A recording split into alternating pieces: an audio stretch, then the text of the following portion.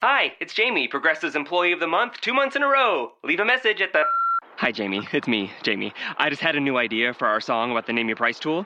So when it's like, tell us what you want to pay, hey, hey, hey, and the trombone goes, blah, blah, blah, and you say, we'll help you find coverage options to fit your budget. Then we just all do finger snaps while a choir goes, savings coming at ya, savings coming at ya. Yes? No? Maybe?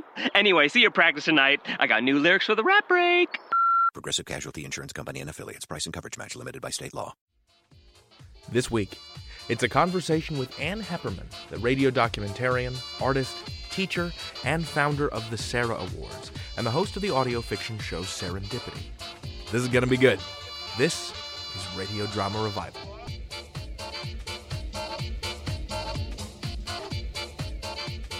What it is, my friends, welcome to Radio Drama Revival, the podcast that showcases the diversity and vitality of modern audio fiction. I'm your host, David Reinstrom. If Radio Drama Revival is like your weird older brother that lives in the basement and occasionally runs upstairs hollering about a record that will change your life, then Ann Heppermann's Serendipity is like your unassailably cool older sister that went to art school, smokes cigarettes that burn the color of the sky, and comes home late from film screenings that sound like dreams. It's a clearinghouse for some of the best audio art fiction being made today. I recommend both of our podcasts, naturally. They're accomplishing different but congruent things.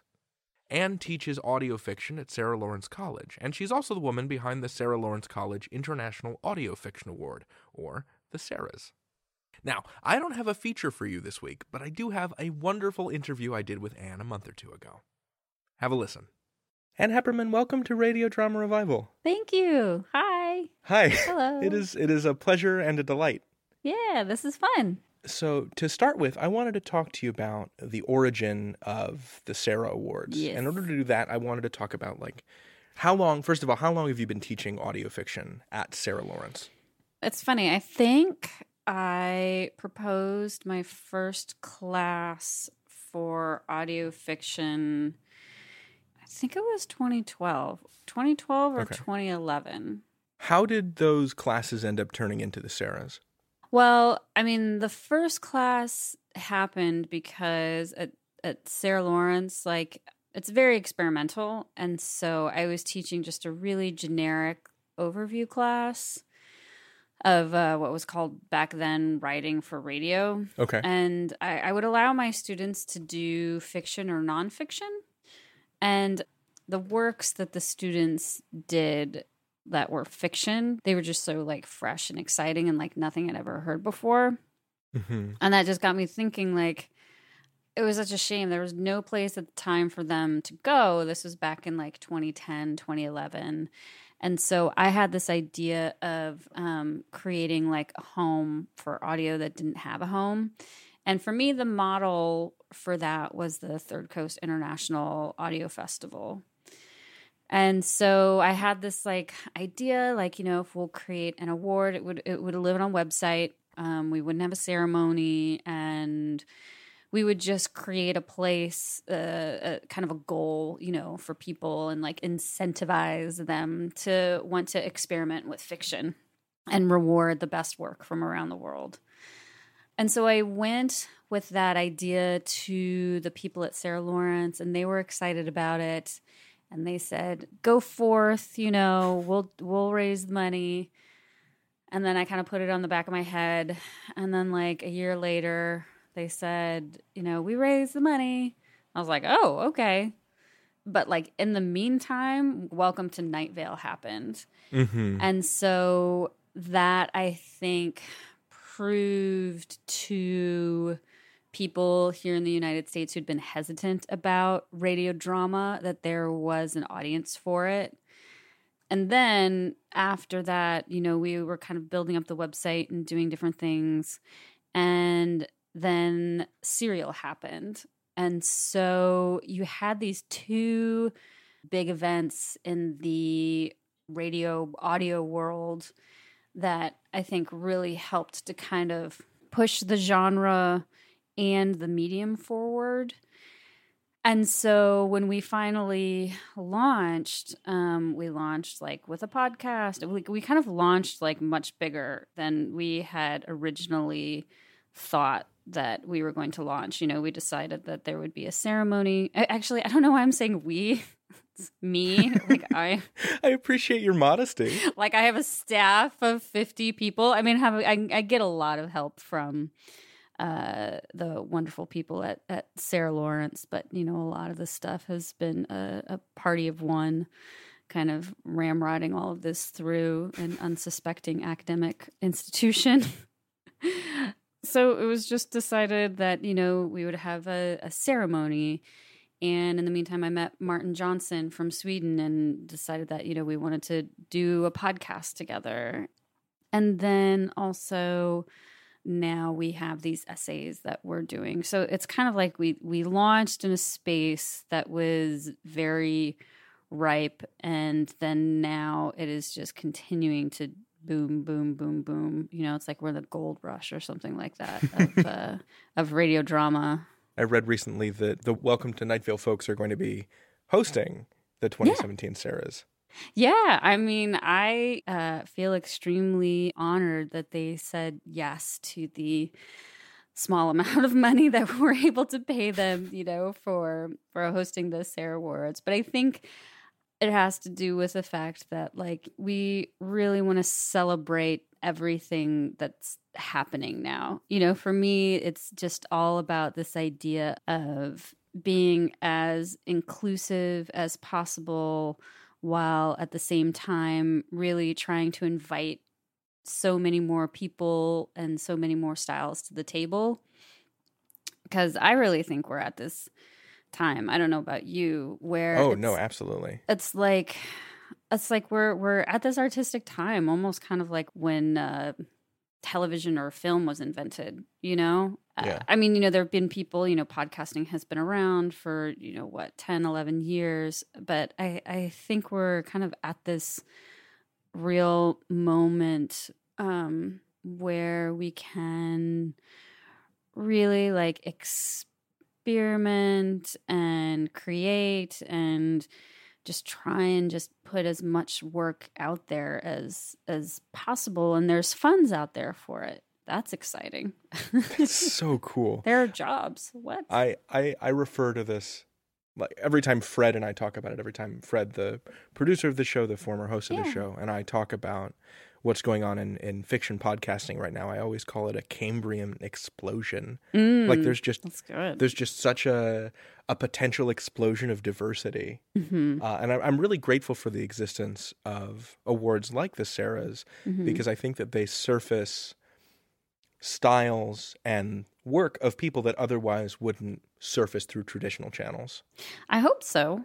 You know, that's also why we did the very, very short stories contest. Because for me, and this is all like borrowing and stealing, you know, from Third Coast, and who I would say is like our spirit sister in terms of how I conceived of all of this, is that for me, their short docs competition was very instrumental in my career and thinking about my work. I was one of the first short doc winners when they did it, launched that in 2003. And so I always kind of look back to that contest as a event that really helped shape my life and my career. And so I kind of wanted to create those opportunities. And I don't know, do you teach? Are you a teacher as well? So, I mean, yes. I work for an educational nonprofit called Khan Academy. Okay. So you know that as a teacher, it's like you want to have like these nice assignments, right, that have real world applications. So for me, the very, very short stories contest is also, I hope, you know, just something that provides teachers with like an assignment that can have real world applications to it. Yeah.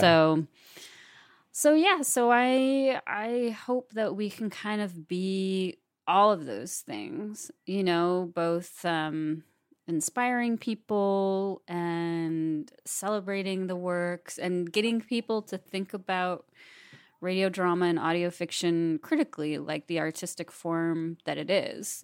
I'm curious about why the podcast for the Sarahs is called Serendipity, and I'd like you to tell me the story of how you and Martin Johnson met. Was your initial encounter with Martin serendipitous some way, or how did you first encounter him? Kind of. I mean, we met at the Hearsay International Audio Festival in Kilfinnan. Oh, okay. In Ireland in 2015. Okay. And Martin, besides being an audio producer, is also a teacher. And so when we met, we talked about it and had similar ideas about radio drama and what we hoped for radio drama in the 21st century. And I always had admired his work, his documentary work. And I think he'd admired mine. But we just really seemed to click, creatively. And then he came over to New York to kind of meet with the staff at Sarah Lawrence and talk to some of my students. And I think it was then that we decided, well, let's really kind of go forward with this podcast. And that's when we decided on the name Serendipity, just like sitting on the couch. I don't think there was any kind of grand thing that happened in terms of that. And then we're like, oh, Sarah, Serendipity, Sure. ha, ha, ha. That was my follow-up. For people that are unfamiliar with the show, there's kind of this dreamy frame around it that has fictionalized versions of Martin and Anne as characters. Can you tell me about that frame and about that fictionalized version of you and Martin? Yeah, I mean, so we started off thinking about what would it mean to kind of create a podcast where we also were fictional characters in the podcast. And, part of what podcasting allowed us to do is that, we didn't have anybody who we were answering to. So we said, oh, what if we tried this thing where it's like we were making like a podcast that had stories that were like Russian nesting dolls, where you kind of didn't know where one began and they kind of lived within each other. And so we thought we would experiment with that. And so we, at first we had created these characters, I think it was like Vanessa and something, I don't know, but we went on these walks that I call like the Richard Linklater film Before Sunrise, where we went on these walks and like had these very deep discussions, and talked about life and love and all this kind of stuff. And then with the pieces that we featured, we always tried to have some kind of character in the second story enter the first story. And, part of it was that we were just kind of bored with being like regular hosts. Sure. And so we wanted to have fun, we wanted to have fun too. That's really cool. Yeah. But after a while, it was like a lot of work. And I think, I think we do need to have a little bit more frame. So we kind of abandoned that ghost.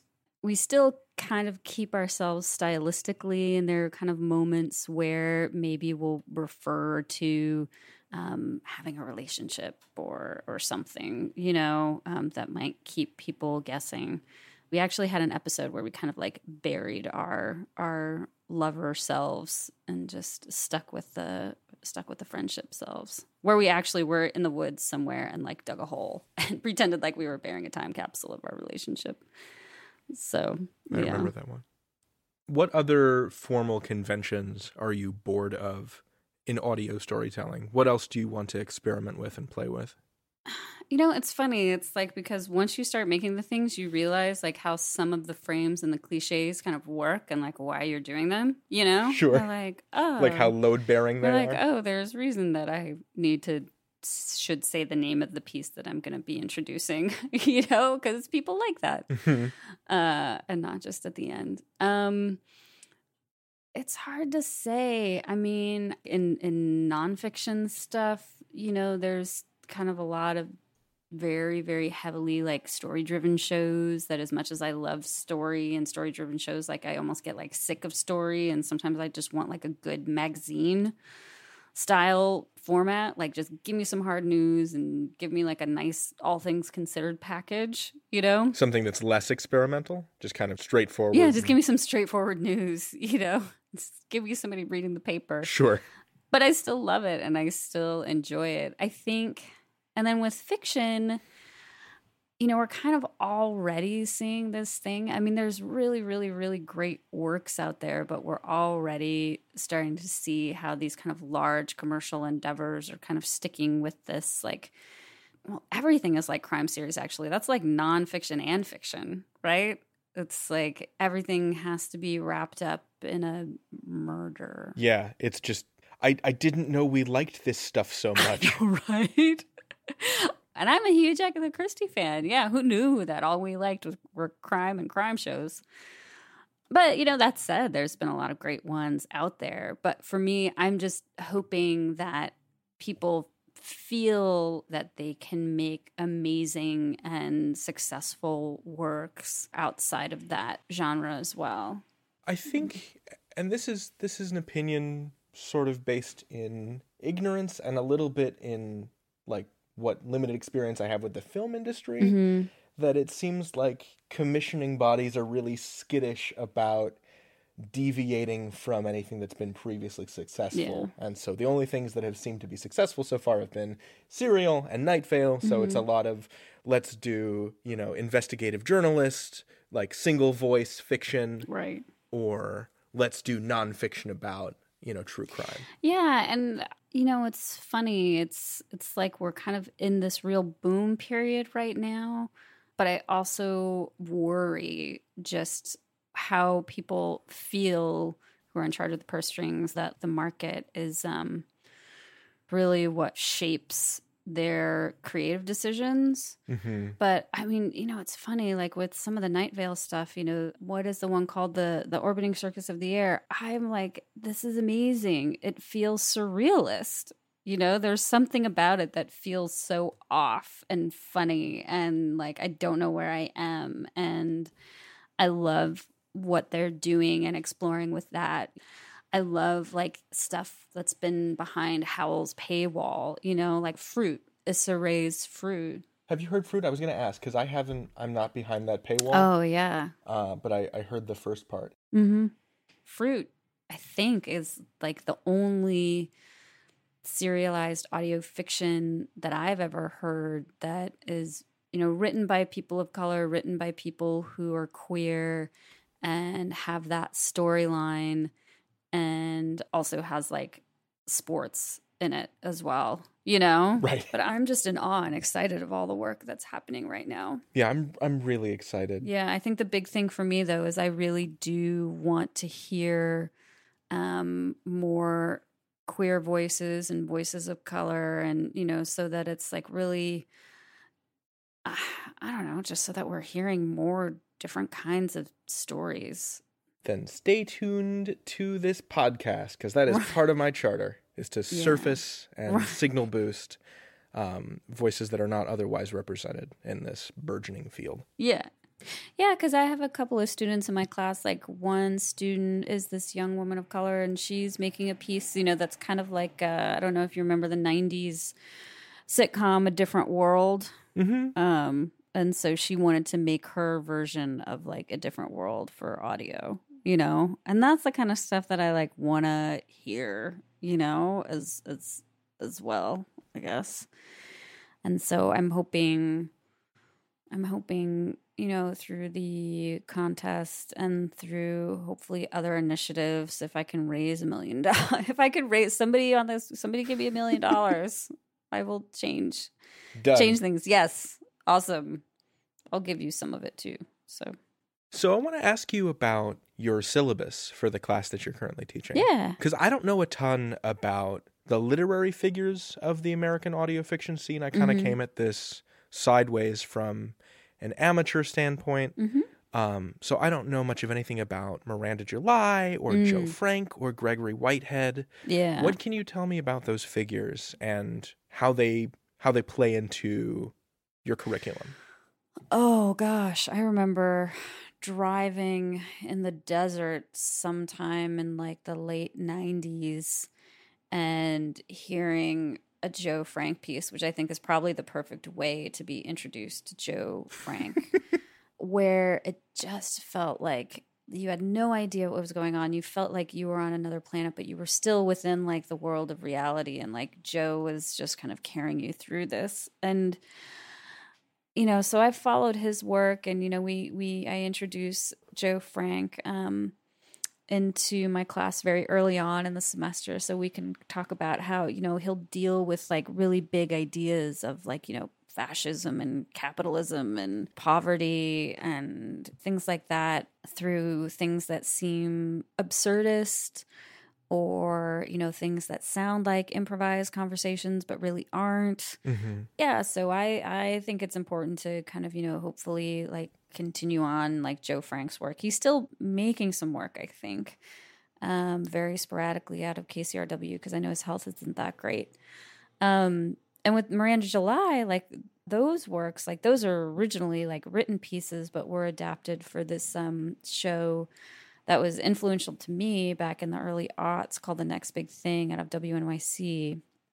And they were really, trying to push this idea of art on the radio, so they would adapt some of Miranda July's works. And there's a really great interview between Jennifer Brandel of Harkin and Miranda July, where Miranda July talks about how before she was making film, she was originally thinking about like making radio plays. Interesting. Yeah, and how radio plays kind of fed into her creative process and her like artistic vision.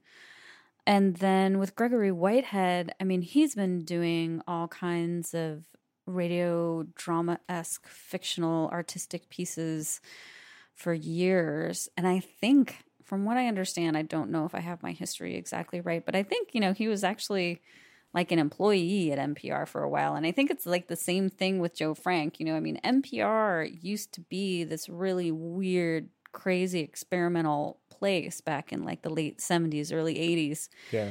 This is the period of NPR Playhouse, right? I think so, yeah. So it was like Joe Frank was an actual employee there, like in DC, and Gregory Whitehead, and I think Scott Carrier maybe like spent a couple of weeks in the halls there, before it became, the kind of the national treasure of news and that we think of it today.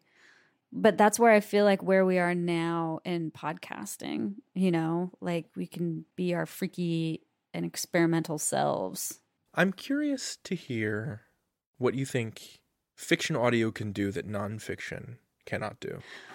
Well, I think great audio fiction can do what great literature does, which can reveal ideas about ourselves and humanity in a much deeper way that sometimes listening to a truthful story does not. I mean, I guess you could say that a really amazing documentary can do that, but still you're kind of watching a story that doesn't necessarily reflect back on yourself. Whereas I feel like part of the point of fiction is that it's supposed to reveal something about ourselves.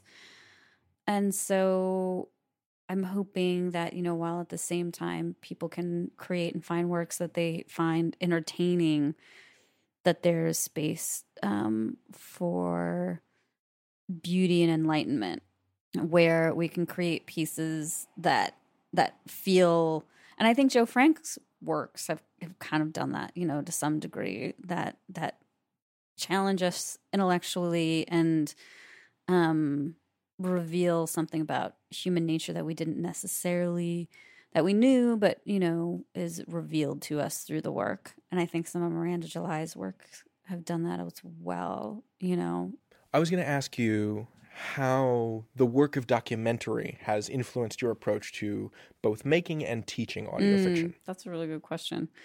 So for me, I mean, just kind of how I go about recording, I think affected the way that I did my own, little audio fiction pieces with Martin. So, when we went out on our, as I call them, our Richard Linklater Before Sunrise talks, it was very much in the style as if I were going to be, recording and producing a documentary, like where I was making myself and him and getting all the ambient sound. And then we would interview people along the way. Like I found this guy who owned the carpet store in my neighborhood at the time. And, so he became a character who I wanted to interview, who I would like want to interview for an oral history of the neighborhood, And so for me, it's just about, using the skills that I kind of honed over, the past, 15 plus years, which, the idea is that you're really trying to capture the space in the world around you, which I think helps to create a much more vivid world for people when they're listening to fiction. Because as I like to say, I feel like people's ears have evolved, which is why what Jonathan Mitchell does is so compelling. Yeah. Because he's used his documentary skills in getting actors in the scene rather than kind of relying on studio and sound effects. Because that's just not what people are used to listening to anymore. In the days of the studio days and the radio drama, like you didn't really have small recorders that people could go out in the world. Everything, even the news, was happening in the studio. So those worlds were believable then, but they're not as believable now. I've been having a number of conversations in the past couple of months with you, with Jonathan Mitchell, with John Dryden, and it's really sold me on the idea of on-location production. Mm-hmm. Yeah. It's such a compelling idea. It's so much cheaper than renting studio time. Oh, yeah. Because I got my start on a college campus with a college radio station with basically unlimited access to the studio. Right.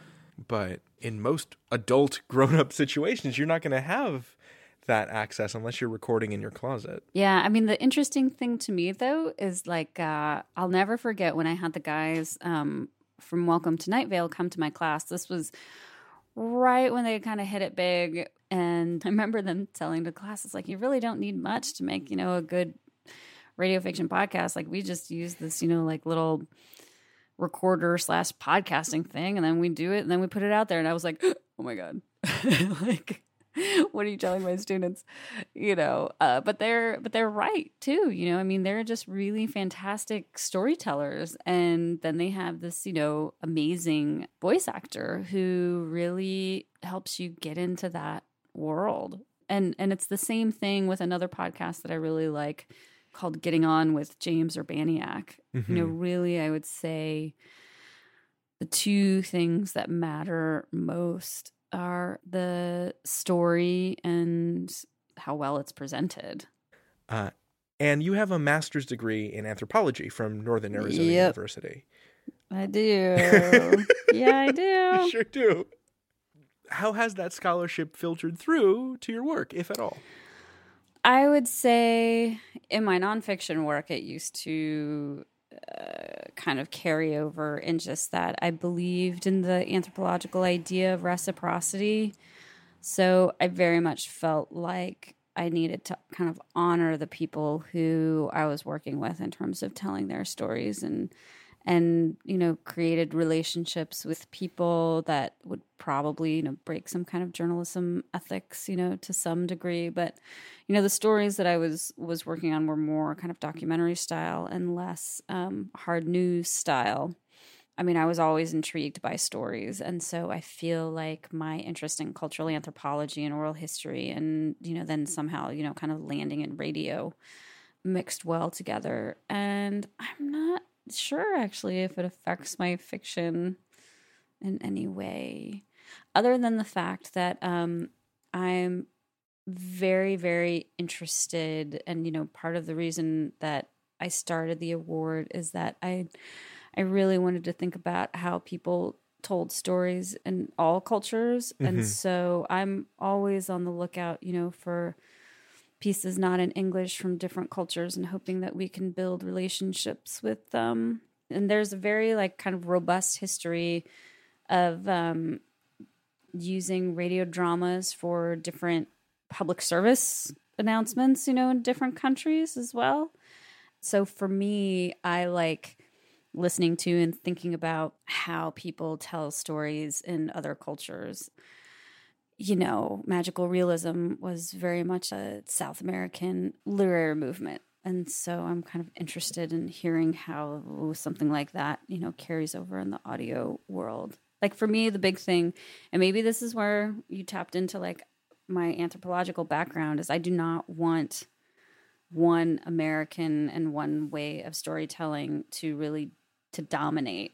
And so I try and seek out ways to, I don't want to say eliminate that, but at least make sure that I'm eliminating some of the biases, through the podcast, and that, we're featuring works from people from around the world. How do you like to interact with tape?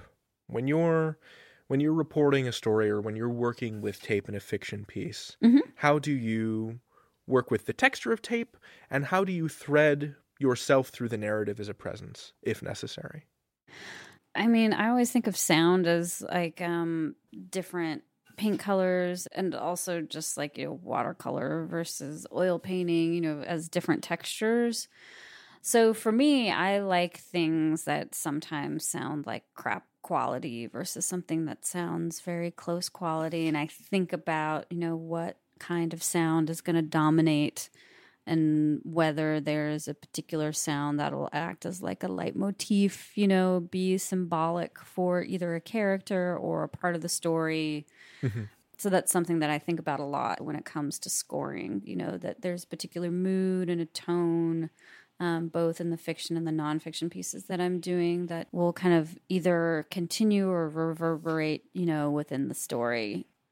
Yeah, I think a lot about the pieces like musically. And I think that's why Martin and I get along well so creatively and are able to pass things back and forth. It's just because we think about the stories in that way, where it's both a mixture of narrative and impressionistic moments. We're kind of not afraid to unravel some of the sounds a little bit and use words that are just kind of meant to convey a mood rather than meaning. Interesting. Does that make sense? Yeah, no, that's really cool. That kind of plays into my next question, which is, how do you turn an interview into art? Well, it depends. If you're doing a two-way, like with an artist, that you just really want to convey the information, then I say, like, don't put all the bells and whistles on it. I kind of like things that are a bit stripped down these days. Sure. And to be clear, I certainly don't intend to do this to our conversation. Oh, yeah. No, I mean, I think it's like trying to figure out what it is, that your piece overall is trying to do. Sherry DeLise from Australia does this, still what I think is one of the most amazing mini documentary pieces that I've ever heard, called If, which is an interview or a portrait of a young boy that unravels, and you kind of learn. I'm not going to say what it's about, but it unravels, and you kind of think that it's one thing, the story is one thing, and it's really like another. And you just hear how everything that she does is purposeful, as well as playful. And so I think that, to me, is the fundamental lesson in all of this, is that I think that people should learn how to have fun and play and try and find that within themselves to want to do that, and to want to make something that feels like it's something that they haven't heard before. But at the same time, sometimes you just want to listen to somebody talk. Right. You should just let them talk. So to pull us out, what has been inspiring you lately? Well, I think in terms of fiction and nonfiction, a few things. Andrea Salenzi's Y.O.Y., and I think some of the work that she's doing, where sometimes you don't know what's fiction and nonfiction, has really inspired me, and I just really like what she's doing and playing there. There's a lot from the European on the other side of the pond that I've been finding really inspiring. This woman, Katarina Smets, did a fantastic piece for Falling Tree Productions that, to me, feels very musical, as well as, being a documentary story. Okay. Rika Huda, who did a piece that we featured on Serendipity. I think her work is really kind of lovely and light and beautiful while being meditative. And then, I really like Fruit and the stories that Issa Rae and her team are telling. And I'm re-listening, now that Pauline Oliveira's passed away, I'm re-listening to her music and thinking about that a lot. I'm silent because I'm writing down all of this. Yeah. And some of the work that Nina Perry has done. Oh, and, a lot of the work that the Australians have done, and just, the unfortunate cuts that have happened in the creative unit in Australia. But they have a lot of really brilliant people there, like Sherry DeLise and Natalie Kostetcher and Leah Redfern and Belle Collins. And so I'm hoping that creativity continues in some way, shape, or form. And Redfern and Collins were the people behind the winning entry in last year's Sarah Awards. Yeah. And thank you so much for all of these suggestions and all of this homework. Okay. I'm so excited to dive into this. Well, I'll expect an essay next week. All right. Can do. Just kidding. Thank you so much for coming on the show. Yeah, this was fun. I really appreciate it. You are welcome back anytime. Oh, great. All right. I'll see you next week then. Okay. Fabulous. All right. Take care. Cheers. You know your marching orders, kids. Subscribe to the Serendipity Podcast to hear all sorts of wonderful, artistic, and experimental audio fiction. Read, listen, especially to people who have different lives from you. And stay tuned, because the Sarahs are coming up sooner than you think. This year, they're happening on March 28th. If you're in New York, they'll be at WNYC's The Green Space, and you can find out more about that by going to thesaraawards.com. Thank you for listening to this episode of Radio Drama Revival. Y'all are the best, and I hope you enjoyed that conversation with Anne as much as I did. If you ever want to chat, hit me up on Twitter. I'm @RadioDrama.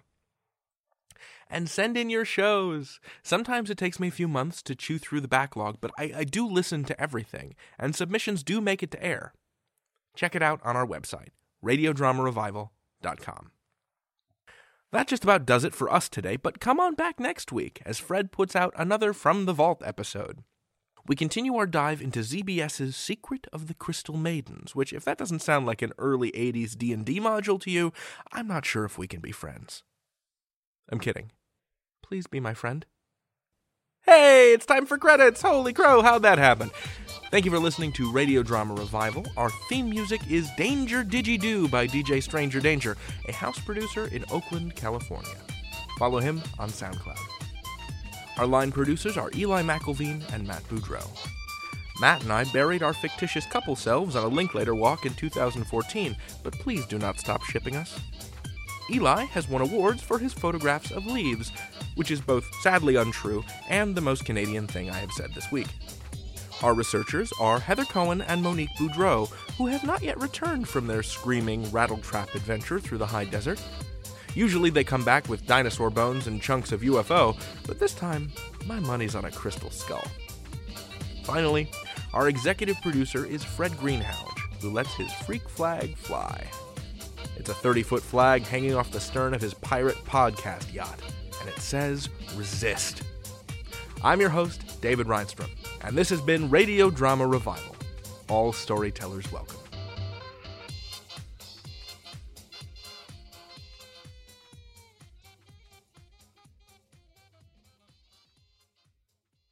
Hi, it's Jamie, Progressive's Employee of the Month, 2 months in a row. Leave a message at the... Hi, Jamie. It's me, Jamie. I just had a new idea for our song about the Name Your Price tool. So when it's like, tell us what you want to pay, hey, hey, hey, and the trombone goes, blah, blah, blah, and you say, we'll help you find coverage options to fit your budget. Then we just all do finger snaps while a choir goes, statements coming at ya, statements coming at ya. Yes? No? Maybe? Anyway, see you practice tonight. I got new lyrics for the rap break. Progressive Casualty Insurance Company and Affiliates. Price and coverage match limited by state law. Let's say you just bought a house. Bad news is, you're one step closer to becoming your parents. You'll proudly mow the lawn. Ask if anybody noticed you mowed the lawn. Tell people to stay off the lawn. Compare it to your neighbor's lawn. And complain about having to mow the lawn again. Good news is, it's easy to bundle home and auto through Progressive and save on your car insurance. Which, of course, will go right into the lawn. Progressive Casualty Insurance Company, Affiliates, and other insurers. Discount not available in all states or situations.